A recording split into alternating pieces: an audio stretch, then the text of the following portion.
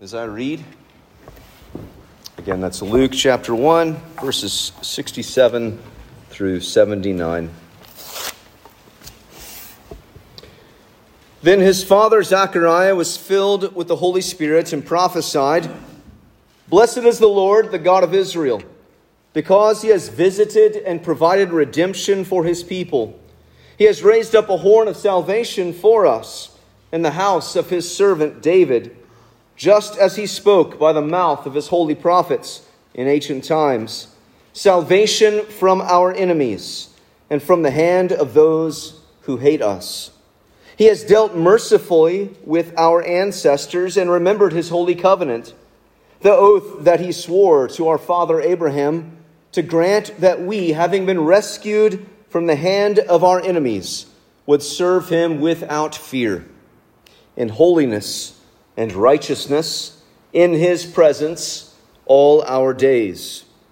And you, child, will be called a prophet of the Most High, and you will go before the Lord to prepare his ways, to give his people knowledge of salvation through the forgiveness of their sins, because of our God's merciful compassion. The dawn from on high will visit us, to shine on those who live in darkness and the shadow of death, to guide our feet into the way of peace." This is the word of the Lord. Let's pray. Father, we thank you for today, for the moment, the gift that is before us, where we have heard your word read. And God, I ask now that your word would go forth in the power of the Holy Spirit to accomplish your will. That you would grant that we would have eyes to see, ears to hear, hearts that are made soft by your powerful hand. And Father, I now pray that whatever proceeds from this mouth that is not of you would fall to the floor and remain unheard. For the grass withers and the flower fades, but the word of our God endures forever. Lord Jesus, you said heaven and earth may pass away, but your word will never pass away. So, Lord, today, even now, would you speak based upon the promises of your word. We know you are here. You are with us. So, Father in heaven, speak. Your children are listening. Have mercy in the name of Christ. Amen. You may be seated.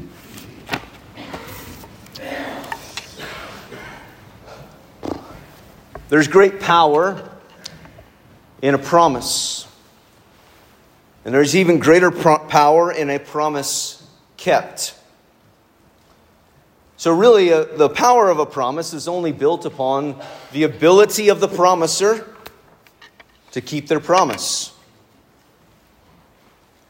I was been singing, for some reason it popped into my head as in the mornings I've been trying to get Chapman dressed.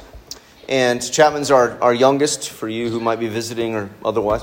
He's our youngest, and it's Christmas time, and so he is now subjected to all of these convoluted Christmas outfits. You guys know.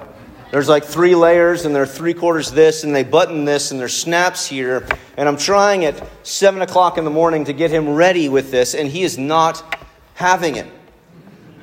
Not having it.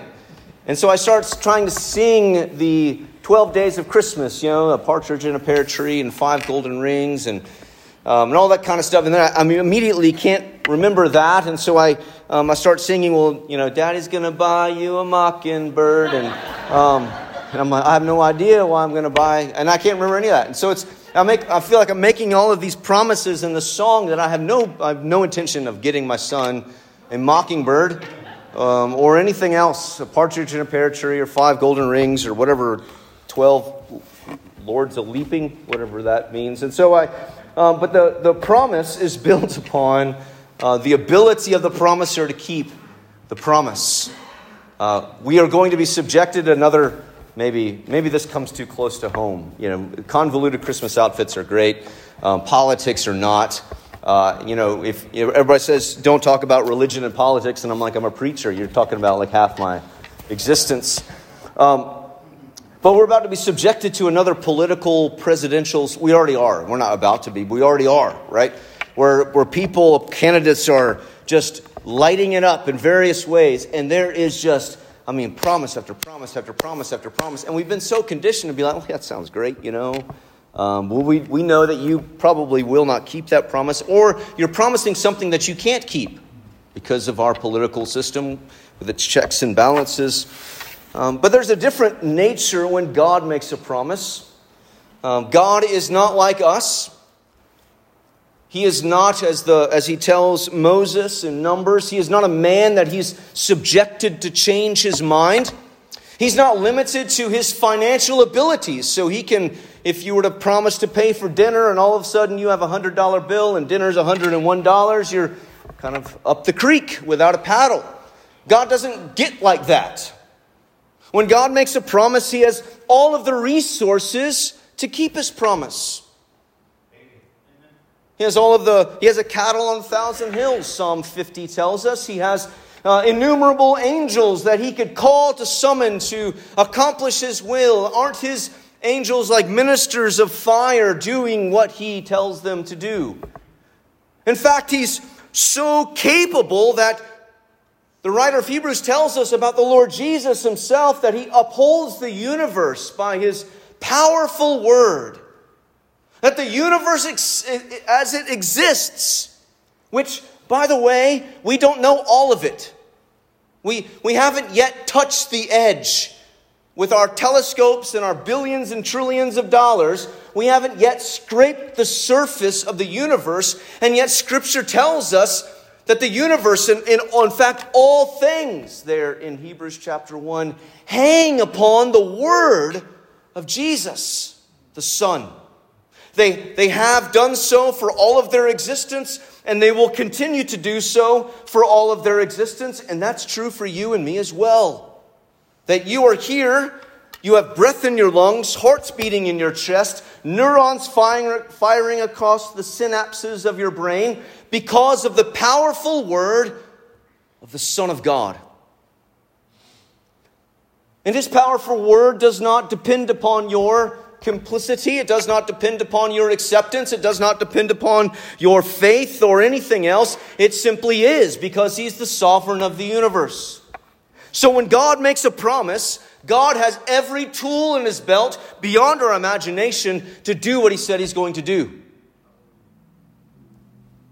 The problem then arises that we believe from our bubble of existence, with our infinite wisdom that you have gained over your many, many decades. Some of you fewer decades. Some of you have barely scraped a decade. And yet too often we believe from our perspective we have the right to dictate to God not only how he should keep his promises, but what his promises really should be. And if we would just take maybe like a half an inch, 6 inches, maybe, not half an inch, maybe 6 inches of perspective and say, that's kind of silly. The passage I read here is, in my Bible, it's the heading, which those are all supplied, by the way. They're not, the gospel writer Luke didn't say Zechariah's prophecy. But this is often called the Benedictus.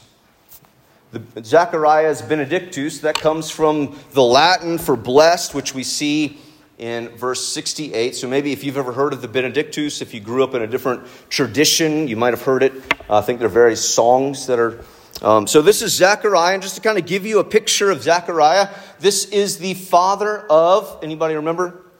John the Baptist, gold stars, going out like I've done something. You know John the Baptist, I'm so proud of you. So this is John the Baptist's father, and in fact, this is where Luke's gospel begins. After an introduction in the first 5 verses or so, where Luke is talking about his historical method, right? How he's gathering resources so that he might, that Theophilus, who is probably bankrolling sponsoring Luke's work, that he might have certainty about the things that he's been taught. And he immediately jumps into an instance of Zechariah. Zechariah is a priest, and as a priest, he has an obligation on a certain time, and when his rotation comes around, that he brings sacrifices into the temple, goes into the holy place, the Holy of Holies. And there, and you can read it at the beginning of this chapter in Luke chapter 1, he encounters the angel Gabriel. And angel Gabriel says, your prayers have been heard.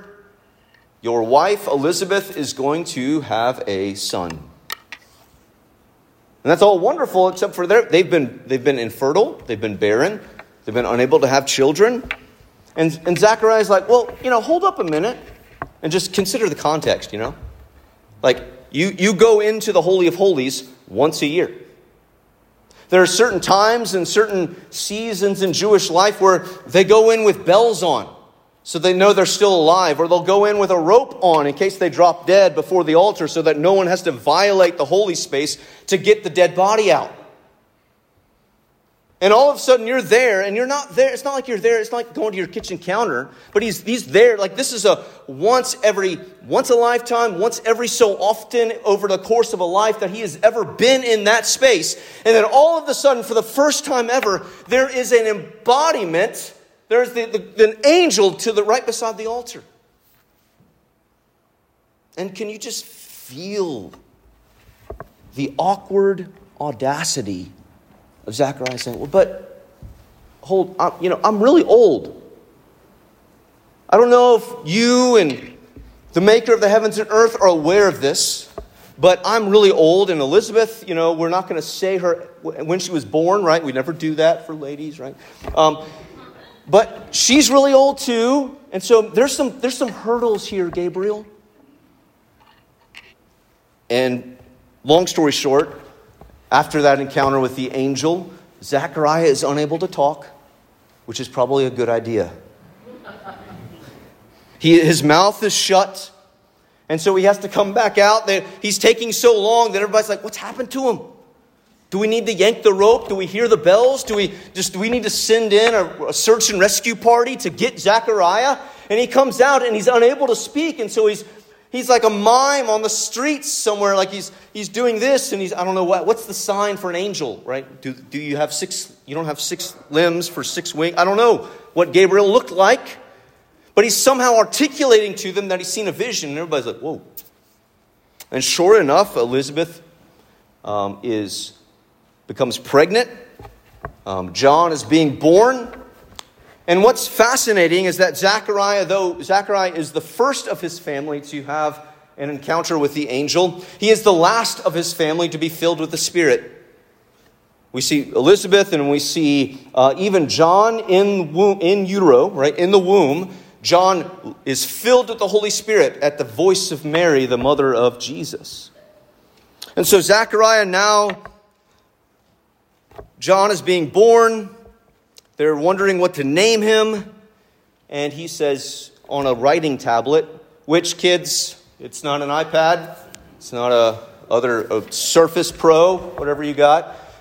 It's probably a wooden thing, maybe some slate, but probably wax that was laid over. And he wrote in there, not in English, by the way, his name is John. Testifying that he had sort of acquiesced at this point to what the angel Gabriel had said to him, and his mouth is loosed, and he is filled with the Holy Spirit, and from that we have this Benedictus, we have his prophecy, so that the priest Zechariah becomes prophet.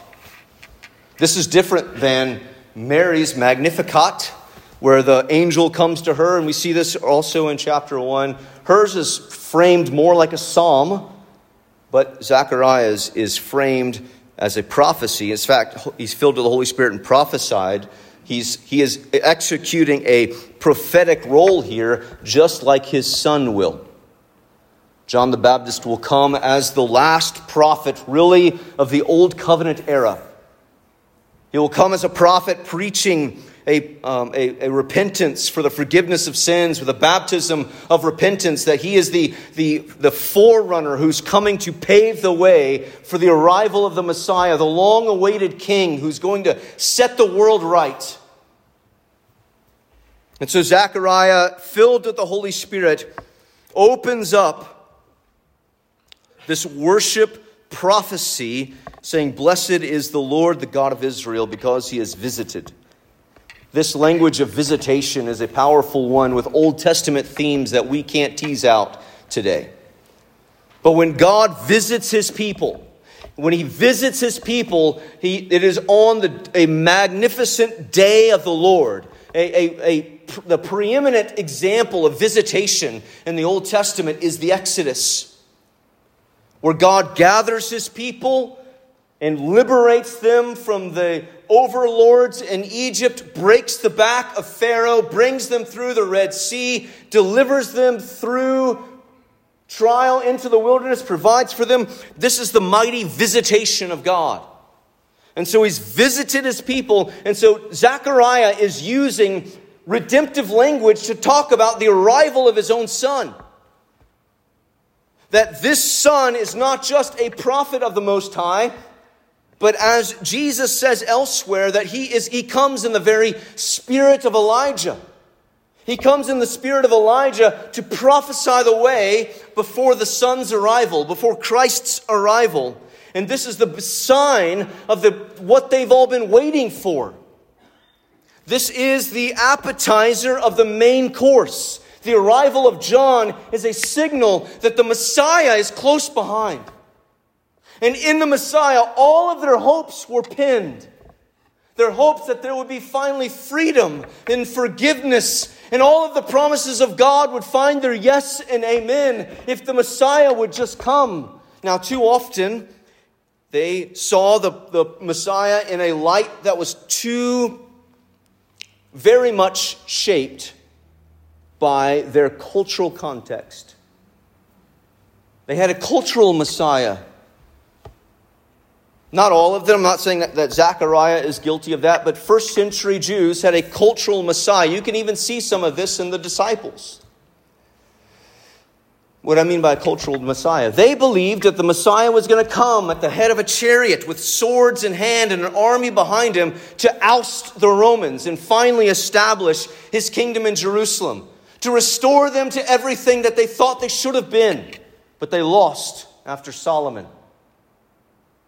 That there would be a righting of wrongs, there would be just courts, that there would be a military victory with a military king. And this isn't the point of this message, but this is something we must be on watch for. Making Jesus fit our cultural view of a Messiah. This is what you ought to do. This is how you should do it, Jesus. This is how you should continue to roll out your kingdom in this day and age. We are in the church age, right? Between the first appearing of Jesus and the second appearing of Jesus. This is the age of the church where Jesus is gathering up his people from every tribe and tongue and nation. And too often we, with our decades of experience or less, believe that we can inform him how he should do it today in 2023, or in a few weeks, or in a week or so, in 2024.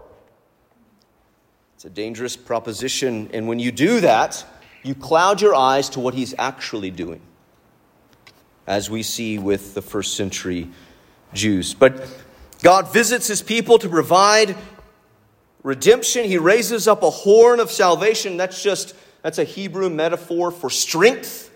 That God's salvation is powerful. He's raising it up in the house of the servant David, so that what we have in the coming Messiah is a fulfillment of all that God promised David. That he would have a king on the throne forever. That the Messiah is the son of David. He is the coming king. So that's not a wrong expectation. But he spoke in verse 70 from the mouth of his holy prophets in ancient times, salvation from our enemies and from the hand of those who hate us. That phrase shows up again in verse 74. So that the coming arrival, the promised work of the Messiah begins with rescue. The promised work of the Messiah begins with deliverance. And so that all of the deliverances so far that we've seen, I mentioned the really big one, bringing his people out of Egypt. But you could see returning them from the exile, preserving them in Babylon, reestablishing temple worship after exile. All of these things and more, all of the deliverances of God are driving His people and driving history to the arrival of the great deliverer, Jesus Christ.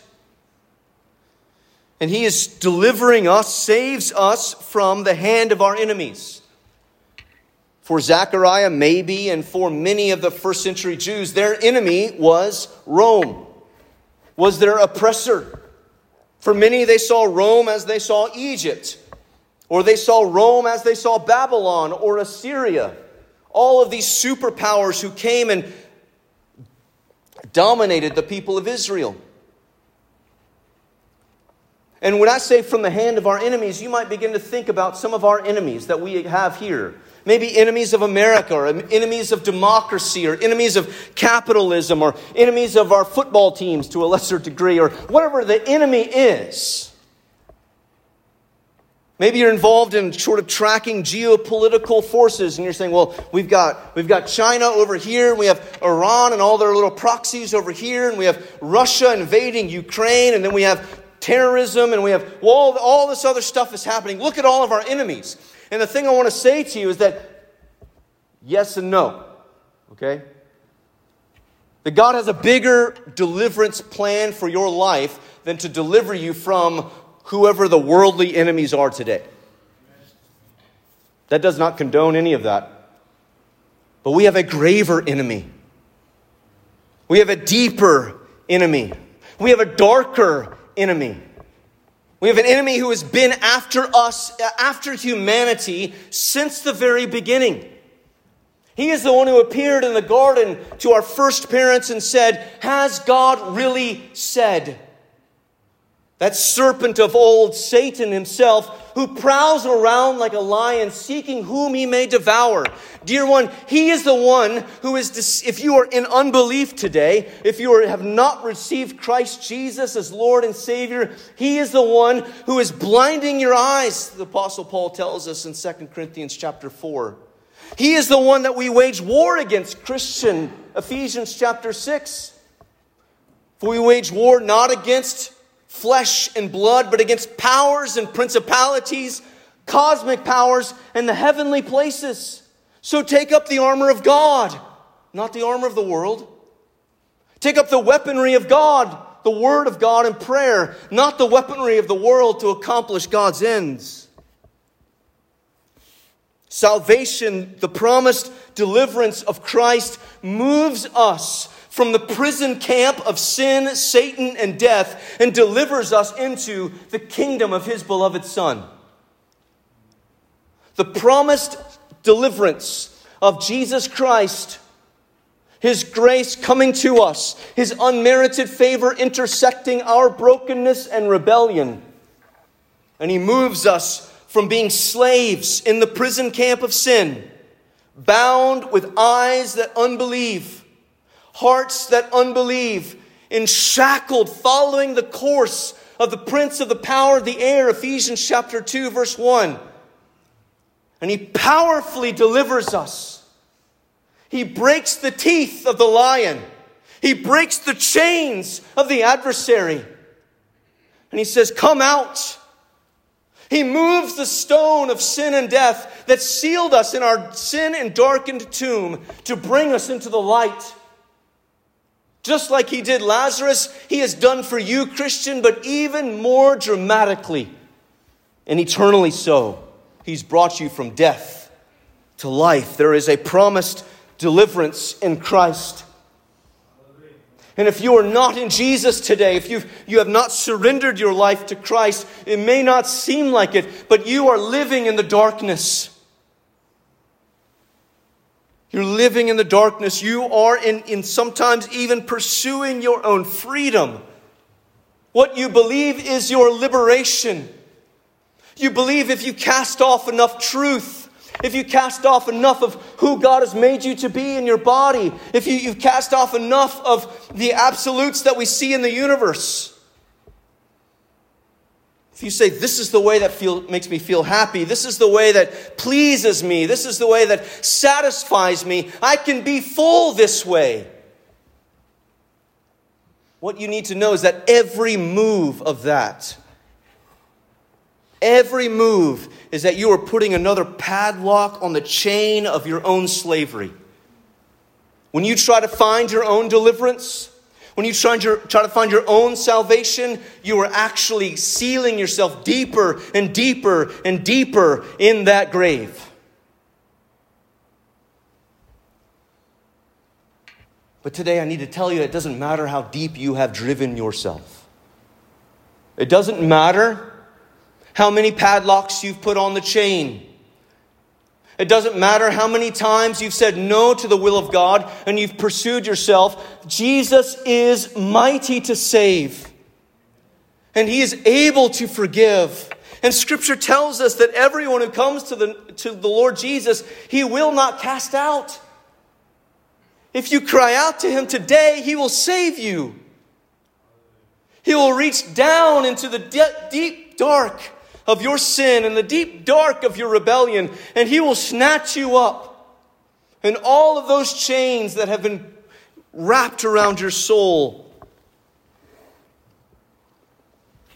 they'll be broken in an instant. We have a promised deliverance in Christ. But when He delivers us into His kingdom, if you go from prison camp to kingdom, you have a different address. You go from prison camp to kingdom, you have a new set of ethics, if you will. You have a new rhythm of life.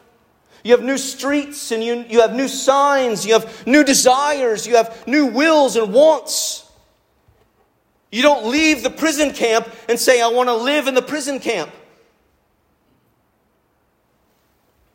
Another way of saying that is that you can't say, I have been brought out of sin and death and brought into Jesus' kingdom if your life continues to look like you're living in the prison camp and you have no desire to leave.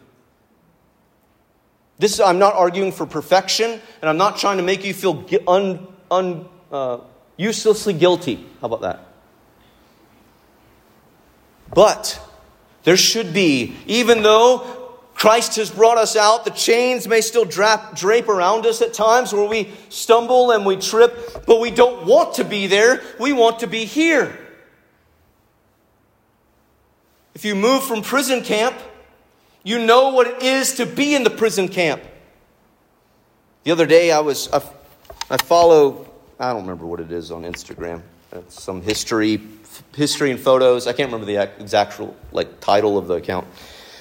But this person is just historic pictures. It's a nerd. It's a nerdy Instagram usage. I'm sorry. Okay, it's what I do. So it's this history and pictures. And the other day, I was sort of scrolling through, and all of a sudden there's this picture of a tremendously emaciated individual. You know what emaciated means? There's just skin and bones. They're so thin, and they're like. They're alive. These men are alive, but there's several pictures where they're just kind of propped up there. And at first glance, you think, well, maybe that's something from the Holocaust, from Nazi Germany, which that certainly happened and worse.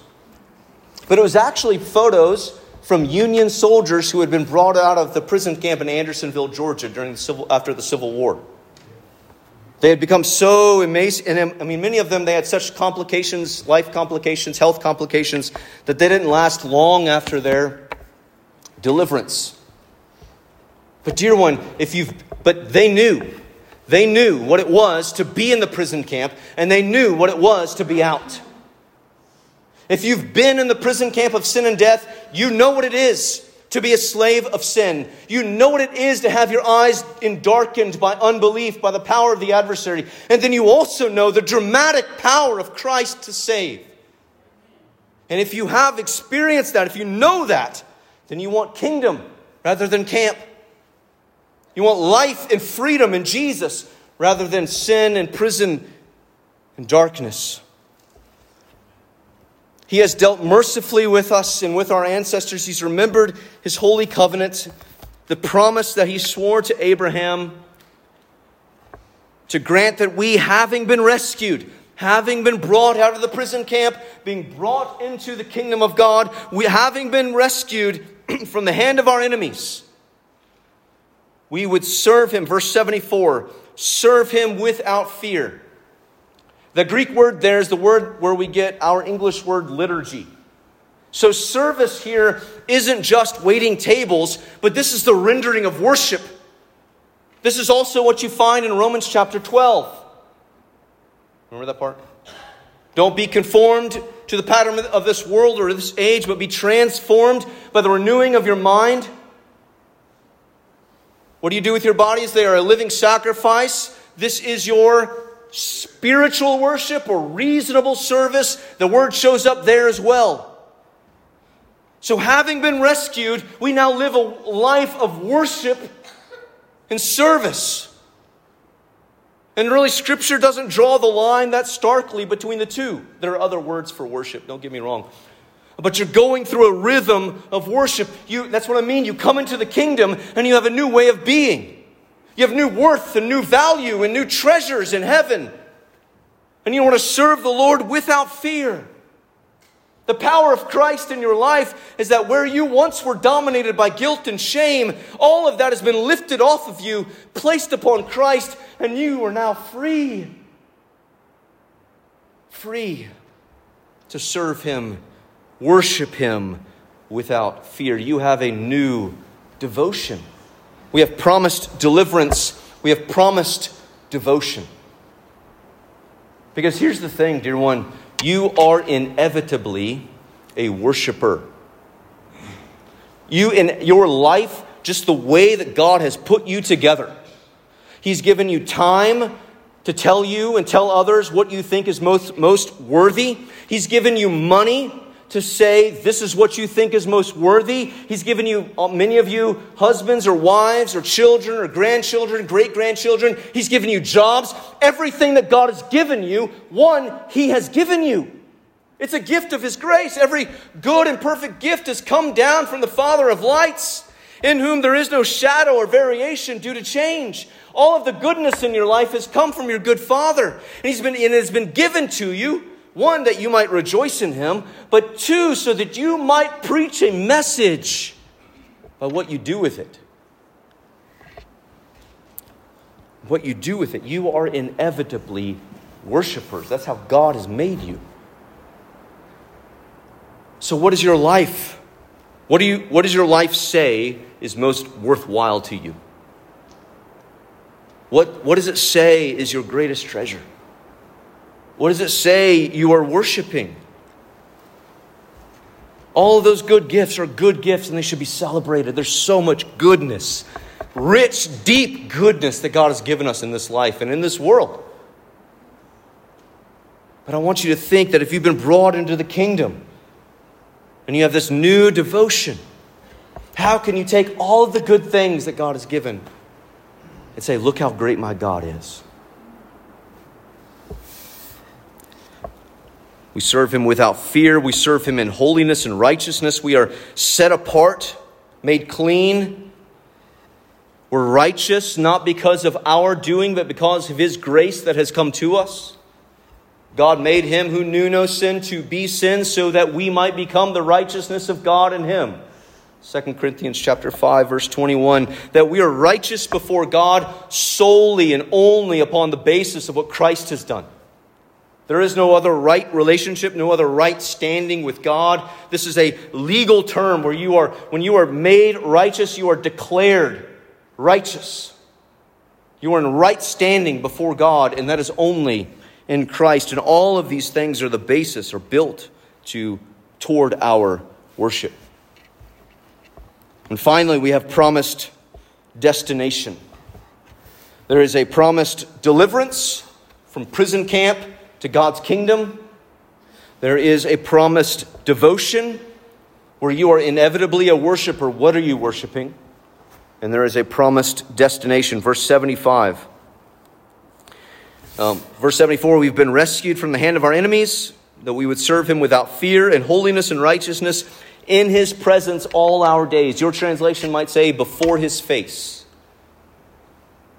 But what God does in keeping His promise to Abraham, seeing it step and progress and progress and progress into the arrival of the Messiah, is that he is bringing us all together that we all might be together with him. We have a promised destination.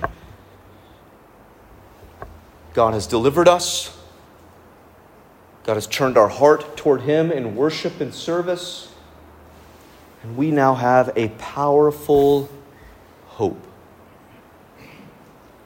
And that hope is based upon the powerful promise of God. If a promise is only good as the one making it and their power to keep it, God has ample testimony before you that he keeps his promises. He has ample testimony before you that he forgives sins. That he will not count your sins against you. They have been placed upon Jesus. All you have to do is call out to Christ. He's given you ample demonstration that he is worthy to be praised. That he is worthy of worship. So why would you doubt that we have a strong and sure hope ahead of a joined corporate destination? That we would be in the presence of God all our days. Let me see how strong our promise is before we close. Before I close, some of you may have already closed or closed your eyes. Hebrews chapter 6, verse 16 says, "For people swear by something greater than themselves, and for them a confirming oath ends every dispute. Because God wanted to show his unchangeable purpose even more clearly to the heirs of the promise, he guaranteed it with an oath." So we have a picture, we're kind of jumping in the middle, where God has promised a promise to Abraham and he swears to it. God takes an oath in Genesis chapter 22 where he says, "I swear by myself."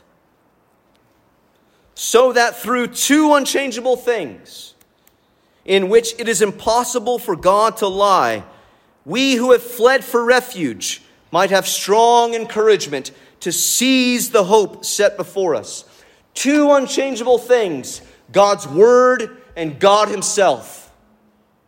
Malachi 3:6 says, "I, the Lord, do not change, therefore you have not been consumed." Why should we have hope in a promised destination? Because the one who has promised it to us,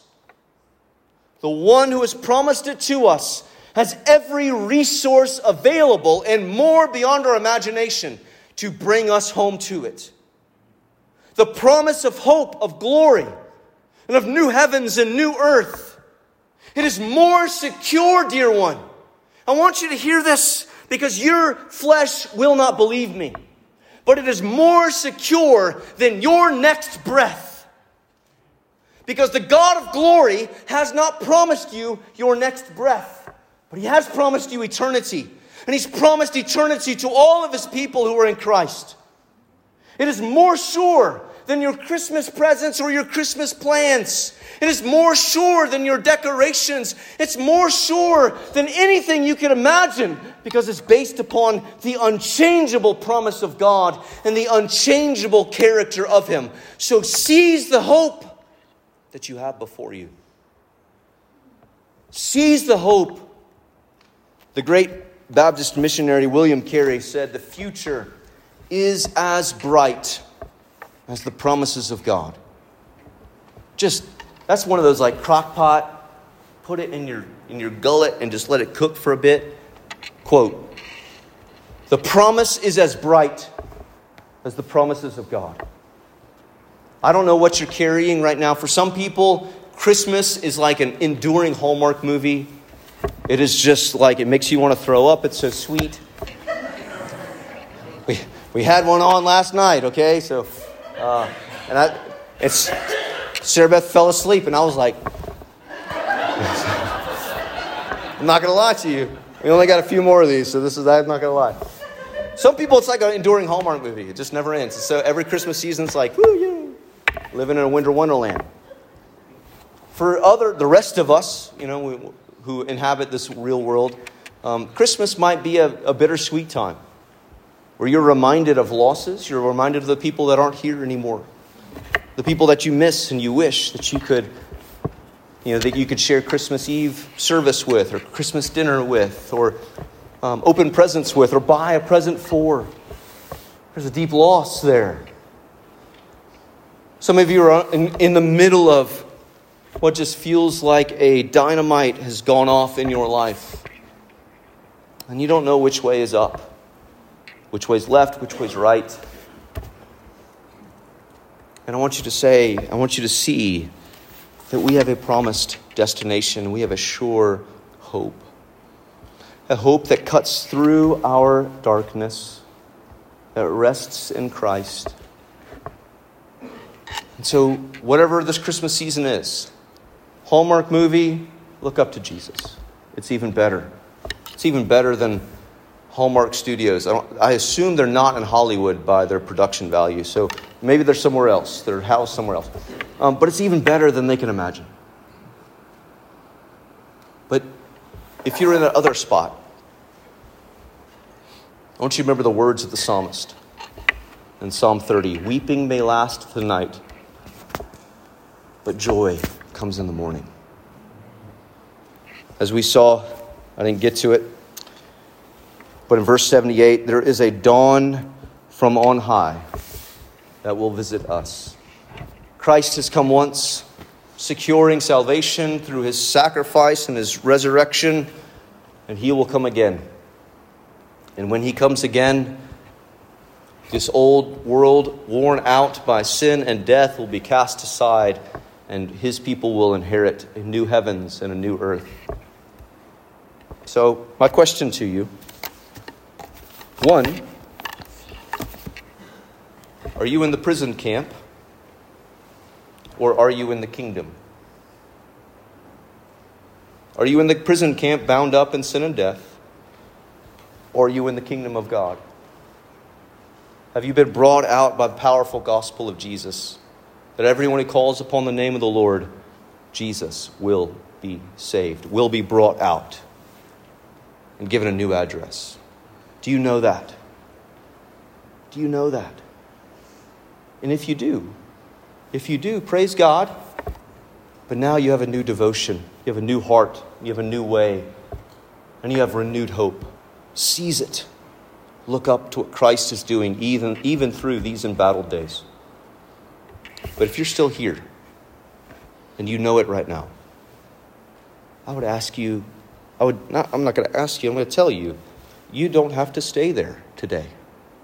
You don't have to live in the dark hole of shame and guilt, fear, slavery to sin and death and Satan. Call out to Christ and he will save. Call out to Christ and he will save.